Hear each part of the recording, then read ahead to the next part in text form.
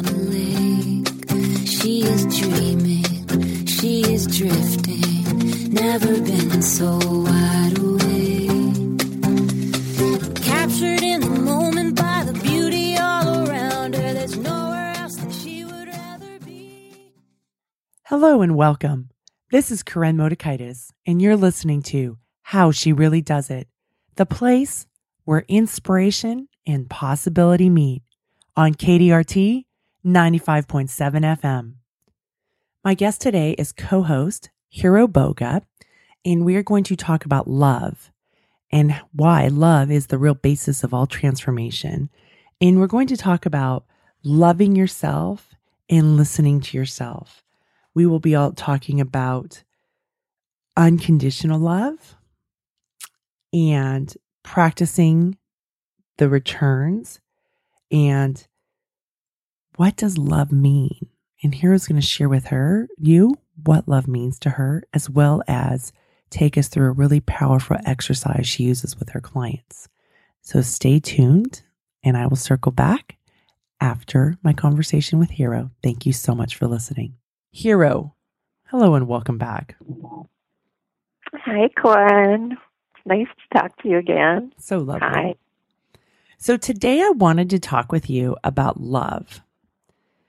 And before we got on with the recording, you had asked, well, why? And what was, I can't remember exactly your question, but what was I thinking? And so, and this I know for a lot of my listeners and for myself, but that love is a word that I struggled with for a long time. And then for a long time, I was able to learn to love my husband, right, and my children. And over the last 5 years, I think I've really allowed myself to love my friends and love my work. And so I've been working on opening up and allowing my heart to go there. I think I had a lot of armor up to protect it. And so I wanted to talk to you about love. And in one of your blog posts, which I'll have in the show notes, you talk about the real basis of all transformation is love. Mm-hmm. And then you have another post, what you love loves you, what you want wants you.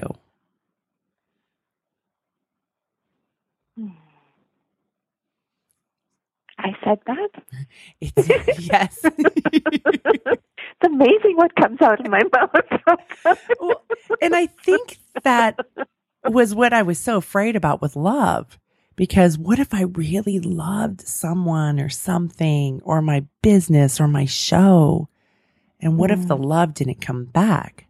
So for me, it was a way of not loving something, not caring too much, because I think when I care, that's when the storms come through. Yeah, I mean, when we care, we open ourselves up. When we love, we open ourselves up to the unknown. There's no guarantees that what you love isn't going to turn around and bite you, or that who and what you love is going to love you back. But the thing that I know about love, and I know very little, honestly, it seems to me that this is the great adventure that we're all on. We're here on this earth in this incarnation to discover how to be expressions of the love that is the very ground of our being. And so what that means on a practical level, people talk about unconditional love, and I want to love unconditionally, I want to be loved unconditionally. Well, there's no such thing, and there's always unconditional love. We live in both those realities, because we are incarnate souls. Then on a soul level, the very nature of our being is love. So to go looking for it outside of ourselves, or to say, I want to be loved, I want to love, is to create a separation that doesn't exist. And when we have some kind of practice that returns us to that inner connection with our souls, then we are love, and we know it, and we experience it, and we feel it, and it changes our whole physiology. I mean, you can sit and connect with your soul, and your breath might be really jagged when you start, and by the time you've entered into that communion, you're breathing deeply, your mind is soft, your heart is soft.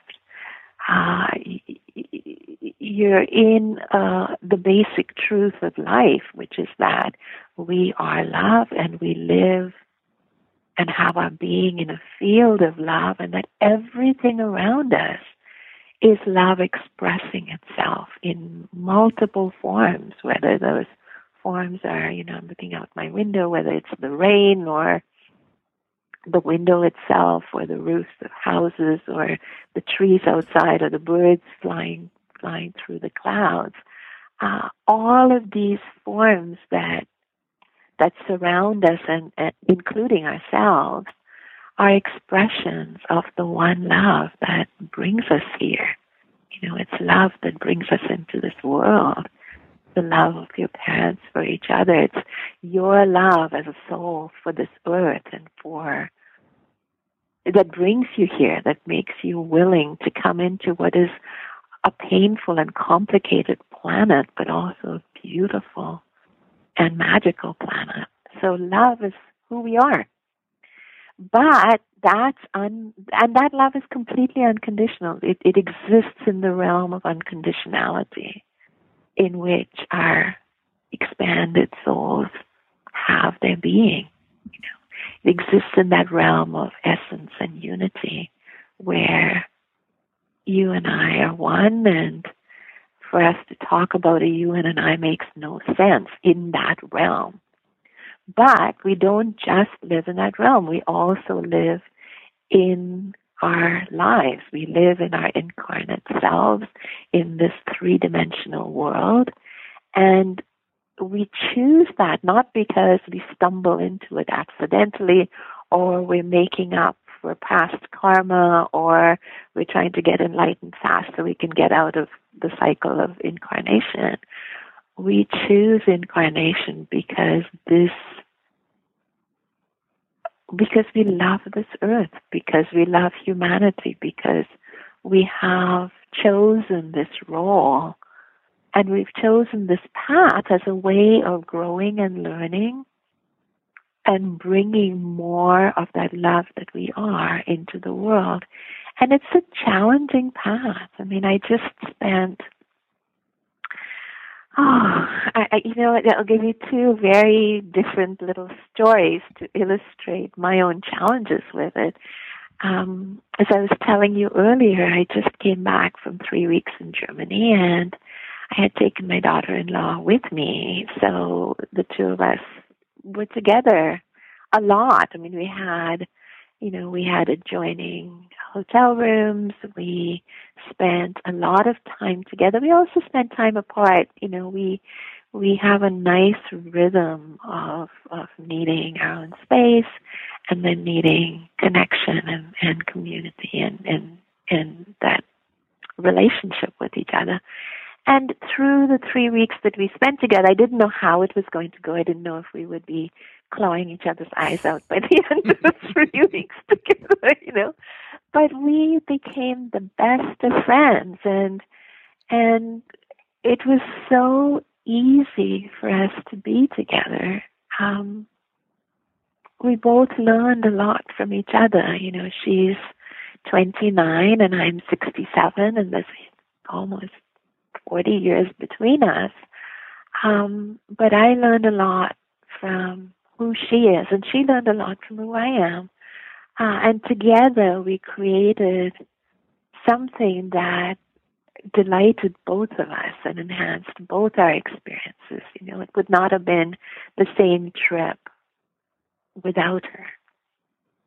It doesn't mean that now that we're back, we're each other's pockets or anything. It's not like that.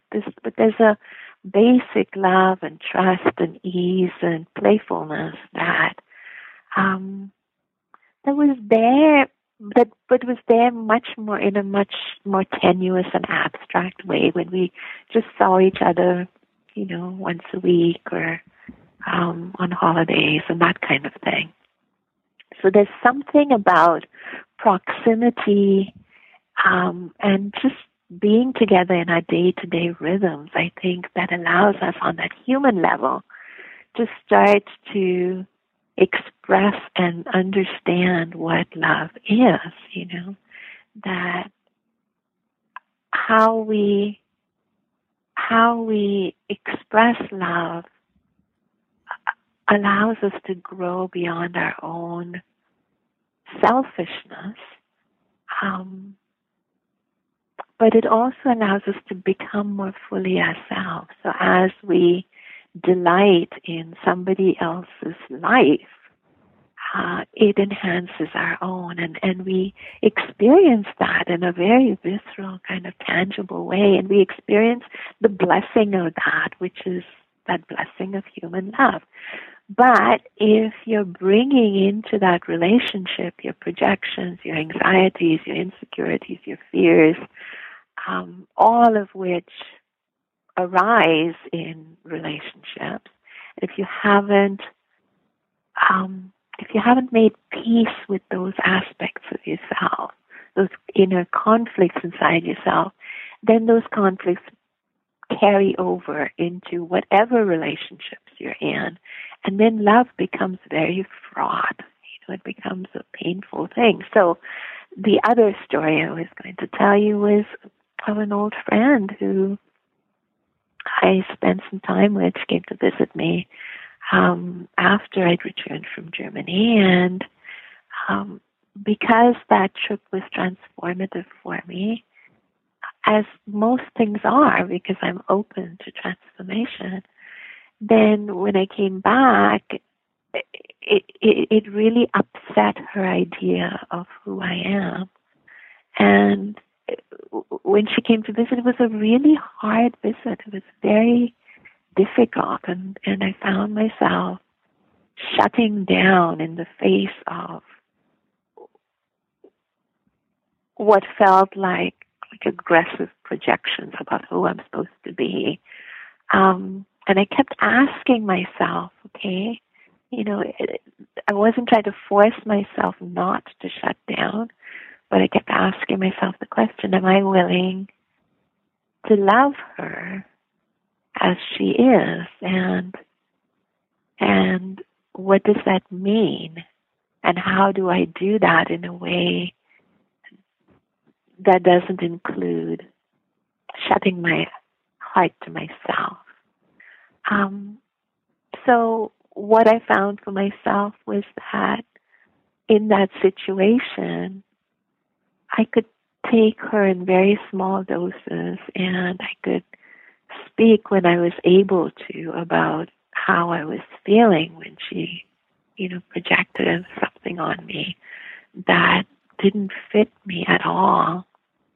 But I also wasn't, it didn't feel like a safe situation to go into a whole thing about, it wasn't going to be a therapy session. I didn't need to do that. I just needed to be true to my own feelings, to speak when I felt safe enough to do so and comfortable to do so, and to love her as best I could in that situation, and also not to invite her to come stay with me for a very long time.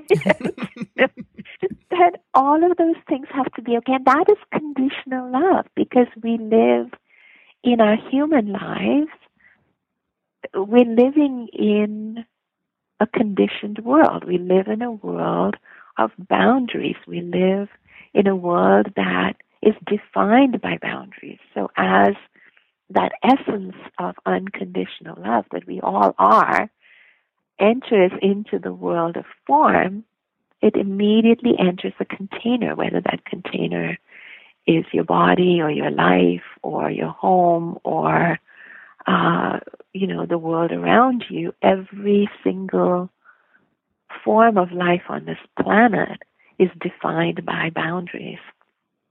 And so we're always in relationship with ourselves, with each other, with the world in which we live. We are coming from both that boundaried place where we are unique and we are individuals, and we honor that individuality. We honor what makes us ourselves. We honor our feelings without allowing them to run us. We honor our discernment. We honor our choices. We honor our minds. We honor our desires. But none of these things exist in the same way in that unconditioned realm, So we have to know how to do both. And for me, it's like in one situation, there wasn't such a discontinuity in some ways. There wasn't such a dividing line between the unconditional love that I felt for my daughter-in-law and then the conditions of our relationship. There was an ease and a flow there, and it's largely because we both have similar personalities, similar rhythms, similar needs for sovereignty and connection. And in the other, there wasn't that flow and that continuity, and it was difficult. And the reality is that, we face every day, not just people, but situations, work situations, situations at home, situations within ourselves, with our own health or our own growth or whatever it is, where that discontinuity creates tension and friction. And I think that that's the place where we can, pause and go, how can I be both and? Can I love myself in this situation, in this relationship, enough to be true to myself? And can I love the situation or the work or the person or the place enough to let it or him or her be themselves without trying to change anything? Because change can only come first from that place of just being willing to hold all the contradictions in a spacious heart. Ooh. So as you're talking about this, can I love myself in this situation to be true to myself? Within the last 6 months in a work situation, I have to work with somebody who, it's not a client, but this is in a different situation where they have some power over me because they are a gatekeeper in its essence. And I get off the phone and I slam down the phone. I'm like, he is such an idiot. And I took a deep breath and I said, my job, he is my teacher. My job is to learn to love him. He is somebody who continuously makes mistakes. There is a cost to me, but he also has access to a thing that I need. And so how do I learn to work with him? So that was my way of saying, and so my short version of that is, it is my job to learn to love him. Not to be in love with him, not to have loving affection with him, but when I think of him as an idiot, and right now I can feel it in my body, there's so much tension. But when I can say my job is to learn to love him and know that he will make mistakes, right? And it will cause me more work. But in the end, that's the mess to get the end result that I want in this particular circumstance, right? And so when you talk about love, I mean, I think that's wouldn't that be an example of loving yourself and maybe loving the situation? It's not a situation we want to be in, but it's how we use love. Tell me where I'm wrong. You're not wrong at all. I think the thing is there are complexities within that. You have, it's holding the both and holding, I love myself. And the most effective way for me to bring this, to stay in that space of love, which is not a feeling. Love is not a feeling. It is a quality of soul, but we experience it with our feeling sense. So like you said, when you were thinking, well, this guy's an idiot, you could feel the tension in your body. And then when you said, it's my job to love him, that tension began to release. So if I want to stay healthy and I want to stay in a field of love, then it just makes sense. I mean, it's reasonable, and it behooves me to approach this differently. It doesn't mean that I lose the awareness that this person acts in a totally idiotic manner sometimes, and that the way that he is acting affects me, and has a cost. Mm-hmm. Because if you're not conscious of that cost, then you begin to abandon yourself. And there comes a time when, you can love that person and you still make the choice that the cost is too high and you're going to walk away. Mm-hmm. But you can walk away loving that person's soul, loving their essence, loving their vulnerabilities, loving their beauty and their strength, but loving yourself enough to say, I'm not going to let this person's craziness run my life.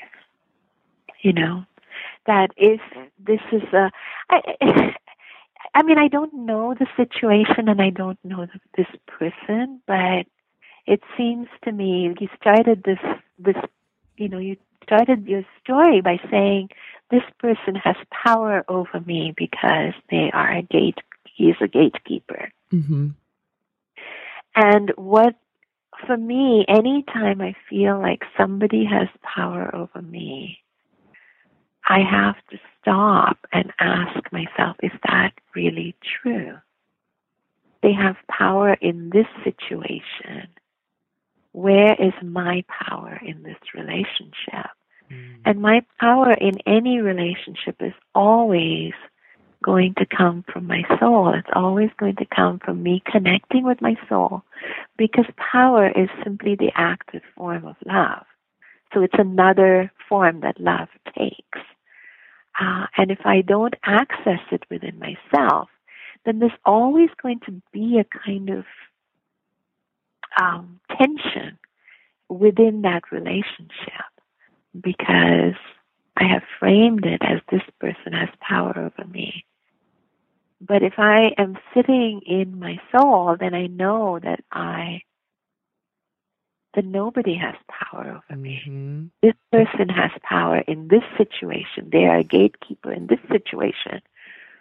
But there are many ways that I can approach. If I decide that I need to stay in the situation because it gives me this, and this, and I will do it for a period of time because I know that the life I am creating is a life that's filled with love, that's filled with people who understand that and honor their own sovereignty and power and my sovereignty and power. And if I'm in situations where that isn't happening, then they're not viable situations for me.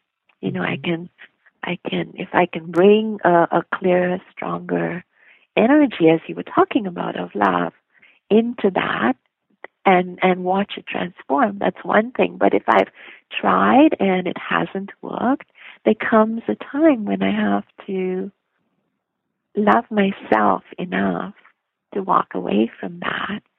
And in the meantime, if I'm saying, okay, I'm giving myself a period of 1 year, maybe you say, this is a job, I need the job, I've got kids in school, I've got to take care of them.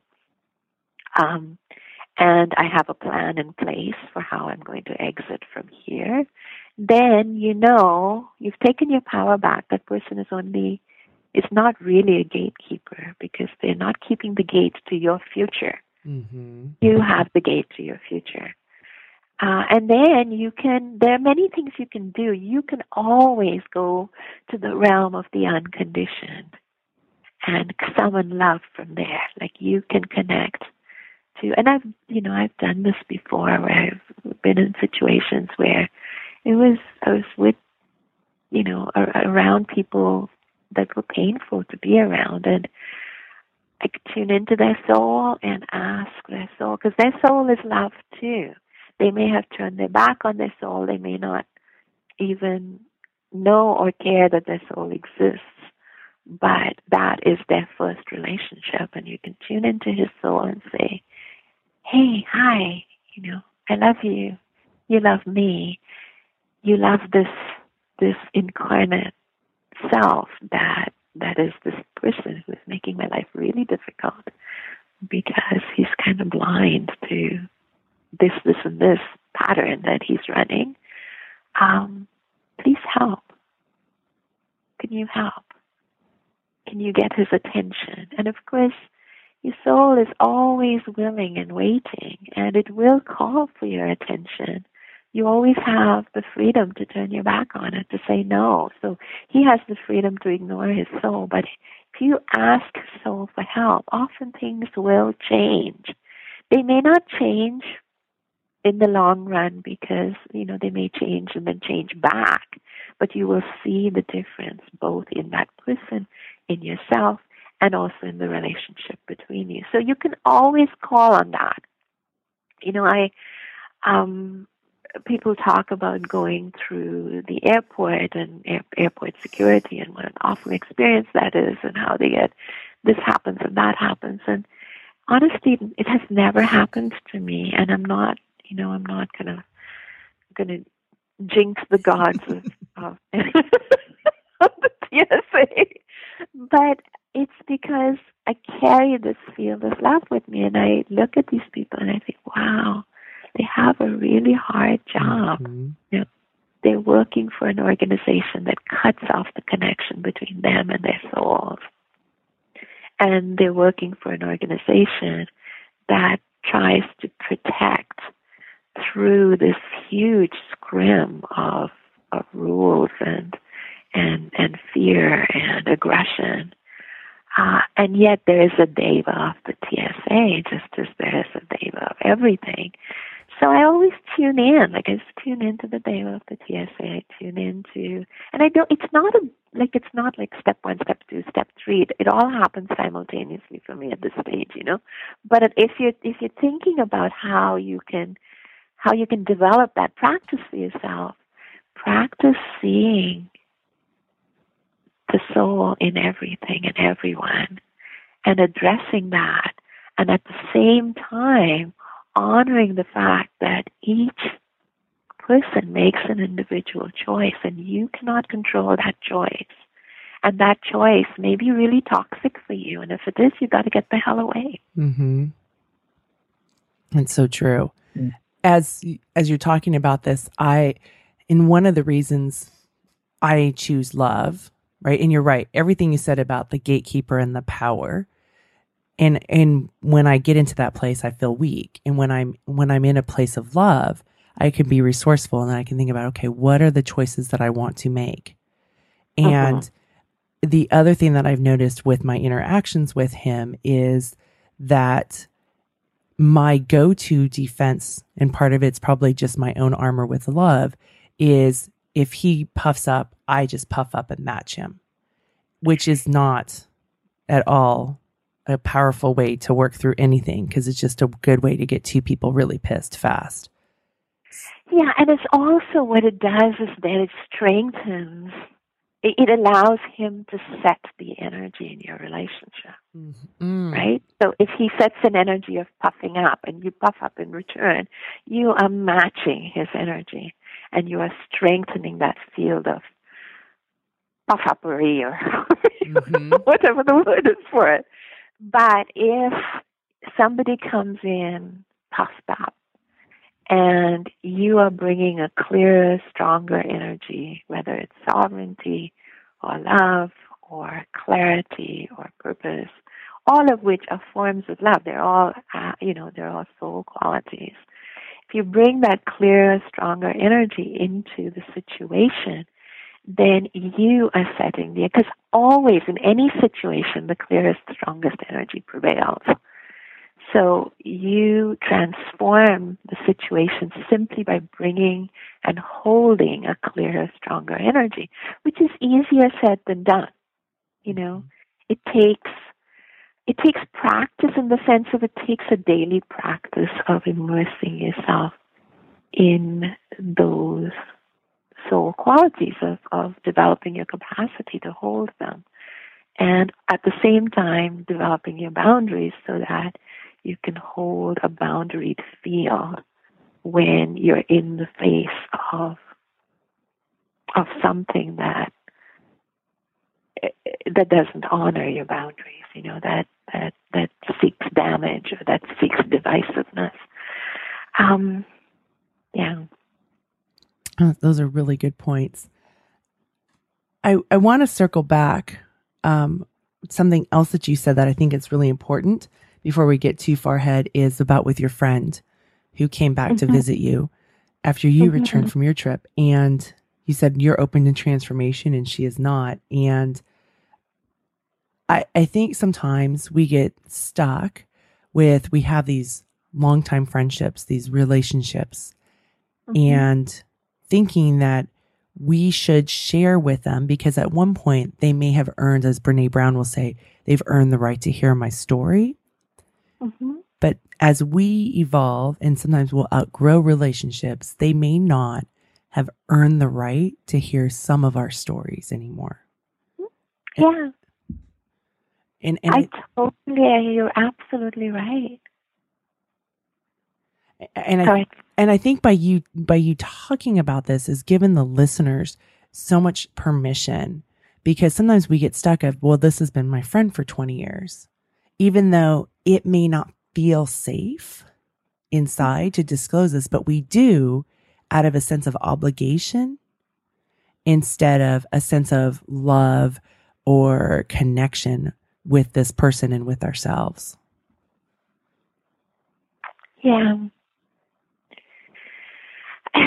It's so, I find that, you know, love for ourselves has to include love for our own truth. It has to be grounded in truth. You can't should yourself into loving somebody. You can't should yourself into being open when it's not safe to be open. And for me, I can't do it. Like, I just shut down in those situations. I don't know that that's necessarily the best thing to do. It is what I feel. I feel silenced. And I honor that. And I just let myself feel that until I can create internally enough of a feeling of presence and power and safety, and to be able to exercise my discernment. And then, you know, I will be receptive up to a certain point. There's something I want to say, going back to something you said at the beginning of this piece of our conversation, when you said, you know, your friend came and you were open to transformation. She was not. But the reality is that we're all, you know, we're not fixed entities, right? It's not that she's not open to transformation. I'm open to transformation. It's that in aspects of our lives we may be more or less open, more or less willing to enter into the vulnerability of change, because change is always a vulnerable thing, and we all have these places in us where we're blind to aspects of what drives our behavior, you know. So in her case, there is this part of, so I don't assume that, so what ended up happening, I don't assume that she's not open to transformation. What I do is look for a place where we can connect, because it's not safe to connect on this level. And that's really clear to me. So she is an artist and a photographer, and so I asked about her art. And when she began talking about her art, then there's that flow where her soul can come in, and she can inhabit her own creative joy, and so that we could have a conversation there without all that aggression that just, for me, just feels like a really unsafe place to be. So we did do that, but it also meant, you're right, making that discernment. This person, I wasn't thinking about it in terms of she hasn't earned the right. It was just like, no, But you're right, that is really what it is. It's like saying, you know what? You're not a person I can talk to about this. And then we will talk about this instead. Mm-hmm. And that's such an important discernment, because it still can be authentic conversations, but knowing what is safe, where you can create connection, and what arena may not be safe and actually creates disconnection. Yeah. Yeah, because it disconnects you from yourself.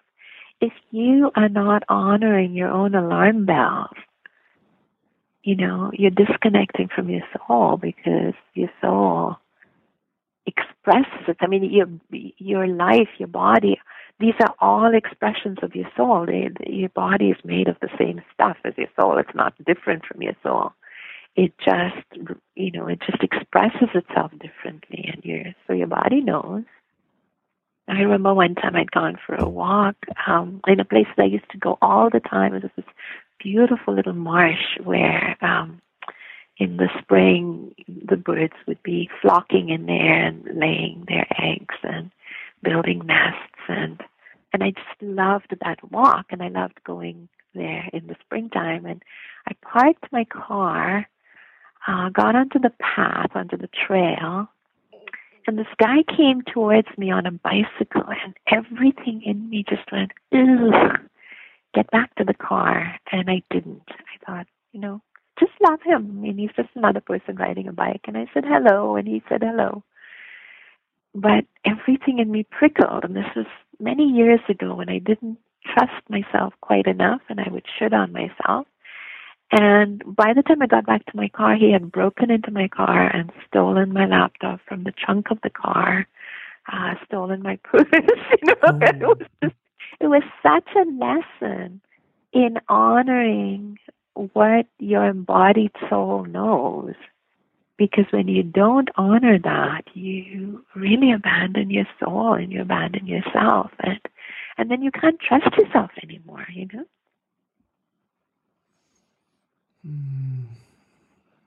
That trusting yourself is so important. Mm-hmm. And trust is always built on experience. The more that you experience yourself as trustworthy because you follow your intuition, you pay attention to the promptings of your soul, the more you trust yourself. And the more you trust yourself, the easier it becomes to trust your discernment about other people, which makes it a lot easier to love them, because you know how far you can go, you know where you can be receptive, you know where you need to hold boundaries. You know those things and you act on them. Like you did with your friend. Yeah. Well, I kind of, it was messy, it was not clean, it was messy. But that's the nature of love in the conditioned realm. But I think that's an important point, is that it is messy. Yeah, it's totally messy. Because I think we think messier than a toddler with a bowl of spaghetti. it is messy, especially when you're going upon a new territory or a relationship that is changing and evolving. That it does get messy. I think we so often think that, if this were right, it wouldn't be messy. But the path there can be messy. It's not the simple line from A to B. It can be very messy, and that's okay. Yeah, it is okay, and it depends on the nature of your commitments. I mean, if we're talking about your children, for example, you're not going to walk away from them just because they're in their terrible twos and they're driving you insane, or they're in their teens and they're driving you insane, or you're driving them insane. I mean, it's just the contract that you have made is to see them through to adulthood.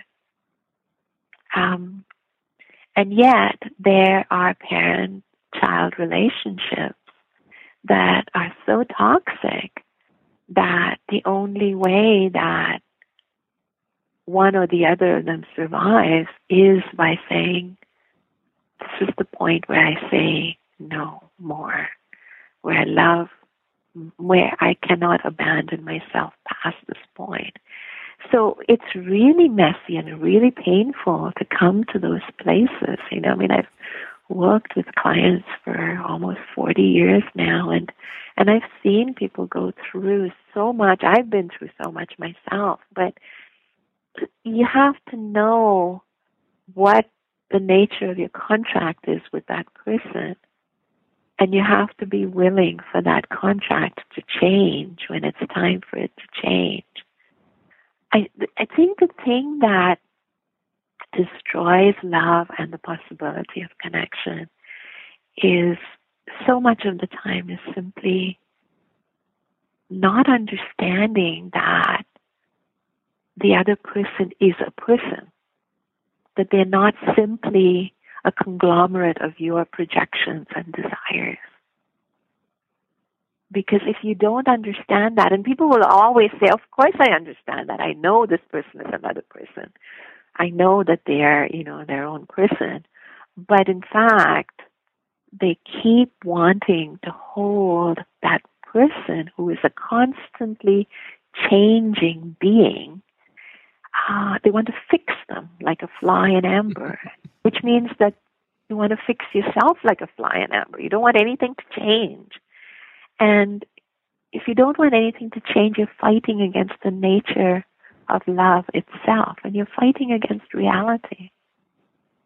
And that creates so much suffering and so much pain, and it collapses the bridges that allow us to connect with each other and to meet in the middle of our very different realities, right? Mm-hmm. It's that the essence of suffering. I mean, this is kind of paraphrasing the Buddha, but the essence of suffering is that desire to make reality repeatable. Well, you were this way yesterday, so you must be this way today. I know who you are because this is what I believe about you. And you can't be any different because then you're upsetting my notion of reality, and I will fight you to the death to keep my version of reality alive. There's no love in that. Mm-hmm. And yet the potential for love is always there because that's who we are. But if we keep fighting to hold on to a fixed notion of each other, of ourselves, of the world around us, then we shut the door on love, because the nature of each of us and the nature of our reality is love. And if we're saying, no, it's not, this is not who you are, this is who you are, then you're slamming the door on love. So in our last few minutes together, as we wrap up the show, Hiro, what does love mean to you?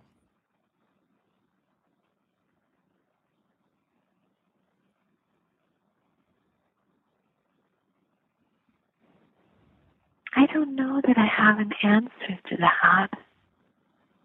I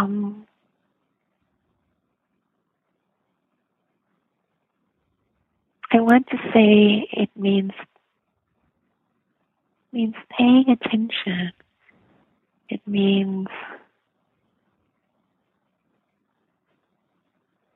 removing my projections from the person that I love, or the place that I love, or the situation that I love, or the business that I love. Being conscious of my projections, taking them back and simply and truly rejoicing in the nature of that person or that thing or that being as they are, and wanting for them what they want for themselves, and taking the long view.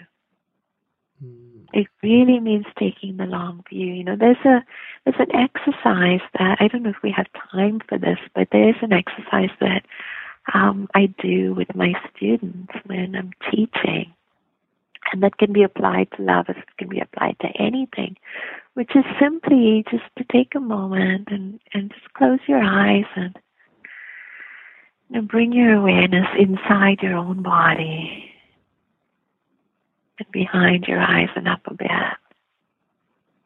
And tuning into your own breath, being present in this moment. And then imagine the word love out in front of you. It can be blazoned on a rock, on a mountainside, in the sky, however you see it, or however you imagine it. It doesn't have to be a visual thing.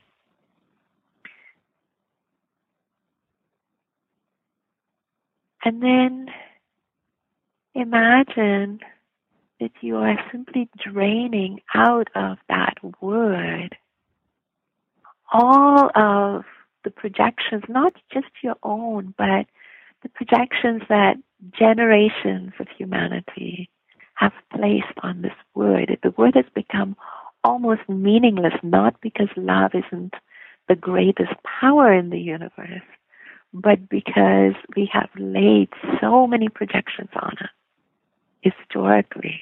So just imagine, if you like, if you're getting out a vacuum cleaner and you're simply vacuuming off all of the projections that have been laid on this word. And you're doing that and cleansing it of everything that is not itself. It is a soul quality. It is itself.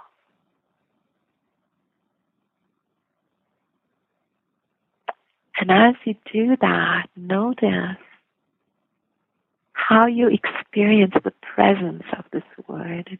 As I said, it doesn't have to be visual. It can be simply a felt sense of what love feels like when you strip it of everything that is not itself. And then notice where you carry that energy inside of you, that quality of love, that essence of love within you, within your own body. So dropping your gaze down into the cavity of your body. Experience that resonance that is the essence of love within you, within your cells, within your bones.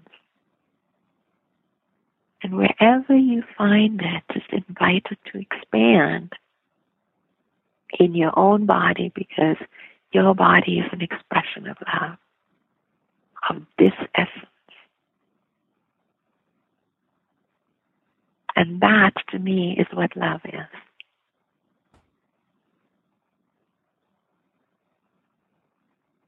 Wow. Wow. That was really good. Thank you for sharing that. Oh, you're so welcome. It's the simplest practice, but ultimately that's what we're here to do, you know? It's to clear out anything that clouds the essence of who we are and who we are relating to. Everything else is just noise. Mm-hmm. But as we said, in the conditioned realm, we need to pay attention to how that noise affects us and make clear choices. So it's complicated. Yes. And it's not. Mm-hmm. It's both. Yeah. Ah, thank you, Corin. I always feel, wow. That's how I feel, wow, after I've talked with you. I think you should rename your show, Wow. Well, thank you. I do enjoy really talking does. with you. So yes, I do enjoy talking with you, and I'm so excited we have some other interviews that we've done that are going to be slowly dripping out to my listeners. And there was a huge shout out on iTunes for you as a guest from a longtime listener. So thank you so much for taking this time and giving it to myself and to the listeners of the show. I have so much gratitude. Thank you. Thank you for creating this incredible podcast, this place for exploring truth and complication and essence and simplicity and everything with such generosity. Thank you, Corin. Thank you. Until next time. All right. Bye-bye. Bye-bye. I'm circling back. Wasn't that just a lovely conversation with Hiro? So I opened the show up with the real basis of all transformation is love. And I hope from this show, from this interview I did with Hiro, to understand when we talked about power and that love is power. And when you can love yourself, how that can transform relationships, even with difficult people. And it can transform our friendships. It can transform long-term relationships, like she talked about with her daughter-in-law, who she's known since she was a teenager, but how this trip, being together for several weeks, and how that transformed. So the real basis of all transformation is love. And just like that other quote that I wrote, and these will be up on the show notes, is what you love loves you. What you want wants you. I don't know about you, but that scares the crap out of me. What I want wants me, because don't those shame gremlins come in and say, haha, really? And that's that part of that vulnerability of where I didn't want to love because I was afraid. What if they didn't love me? Or what if feelings weren't reciprocal? But what I know now is the cost to not love is too much. So I love. And I love my husband, and I love my children, and I love my friends, and I love my radio show, and I love my aqua monsters. And my aqua monsters are in some ways a great teacher because I love those kids. And I love a lot of the families, and some of the families I like, but I love the kids. I love the monster program. And sometimes it's not even one being, but I just love them, without them even ever being obligated to love me back. And I own that. And it's so freeing. And to be able to love people without them having to love you back, for me, has been freedom, where I can show up and be me and just love. And I do know, because of my own experience and then also those of my clients, that love's really tricky, right? We have, as Hiro said, and we try to vacuum, she wanted us to vacuum up all these things that we attach to love. So I know that if I tell a friend I love you and they can't say it back, it may have nothing to do with me. Because I can tell you this, when one of my girlfriends started teaching me love with a friendship, and every time we would get off the phone, she would say, I love you, Corinne. And I'd be like, okay, goodbye. And it was so hard for me to receive. And then it was like, well, just wait and you see, as soon as you know me more. And then that's just armor. And that gets in the way of the connection. So when I had asked Hiro the question of what does love mean to you? And it was a question that she talked about earlier in our show. And what I know is I'm learning about love and breaking out some of the rigidness that I had for a long period of time, because for a long time, my rules were love is only for my husband and love is for my children. And I remember, and my bonus kids as well, but I remember when my daughter was born and she was 10 days old, and we were sitting at the window and she was a bit jaundiced. So I was trying to get sunlight into her, and she was on my lap back in the day when she could fit on, just my thighs. And I was looking down at her. And at this point in her life, she's 10 days old. Couldn't smile, really couldn't look. She can, cry, which she did a lot of, and she can poop and eat. That's pretty much it. And I remember feeling this powerful love. And I went, wow. It was such a tremendous teaching opportunity for me because it wasn't based on what she did or who she was or, even like her smiling at me or appreciating me, especially back then when I was such an approval whore. She was just there and I could feel the love. And so she started help cracking open my definition and my rules about love. And so I'm still really working on exploring and learning about love and what is love. And my hunch is there's going to be more conversations on the show about it. And when I think right now of what does love mean, for me, it's connection. Love is connection.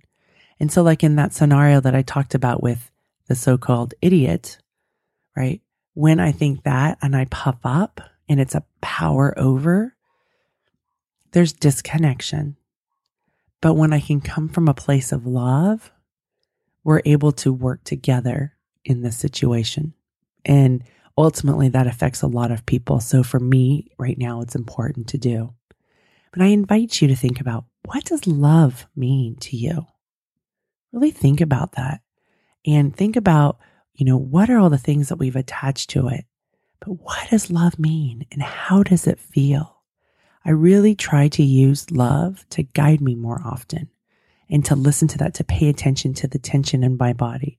And when we did that exercise with Hiro, it was so fascinating to watch my body and what transpired in it. So I just want this to be my experience, not yours. So I'm not going to go into further, but what does love mean? And then finally, as we wrap up, as she was talking about this and I was thinking about connection, I think about former guest Jill Bolte Taylor, who wrote the New York Times bestseller, My Stroke of Insight, and I'll link it in the show notes. But she talked about from her experience with having a stroke at the age of 37, the one thing that she knew is that we're all connected. So I really think about how can I, and this is from her, be responsible for the energy I bring into a space.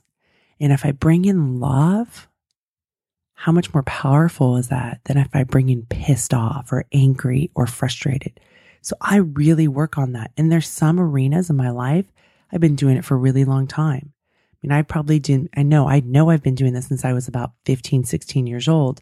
The drama of my life, when I would walk on a pool deck, I would leave it at the gate. And I remember telling myself, I leave that at the gate. This is my time to be here now. And so when I walk in as a swim coach, I notice I sometimes take a few deep breaths. And then I open the door and I walk into the pool. I do that when I walk in with my clients or when we're on the phone. But when I get ready to be with a client, I get myself into a place of love. And I get really connected with myself because that's how I can be the most effective. So I invite you to take a look at what your practices are. And they may be in arenas that you've been doing it and weren't even aware of. So just notice. Thanks so much for listening today. And now I have a shout out for a long-time listener. And I know this because of emails, and then I've actually met her on the road. But Lizzie LaRock, thank you so much for writing the review. And actually, you're the one that included the show for Hiro, Power and Radiance. And I sent that to her and she emailed me the other day and thanked me for sharing your review. So thank you so much for taking the time and being a longtime listener and showing up on iTunes. Yay, yay, yay. So for those of you guys who haven't done it yet, please go post your iTunes review of the show. Be honest. And until next time, I'm smiling big for you. On a lake, she is dreaming, she is drifting, never been so wide awake.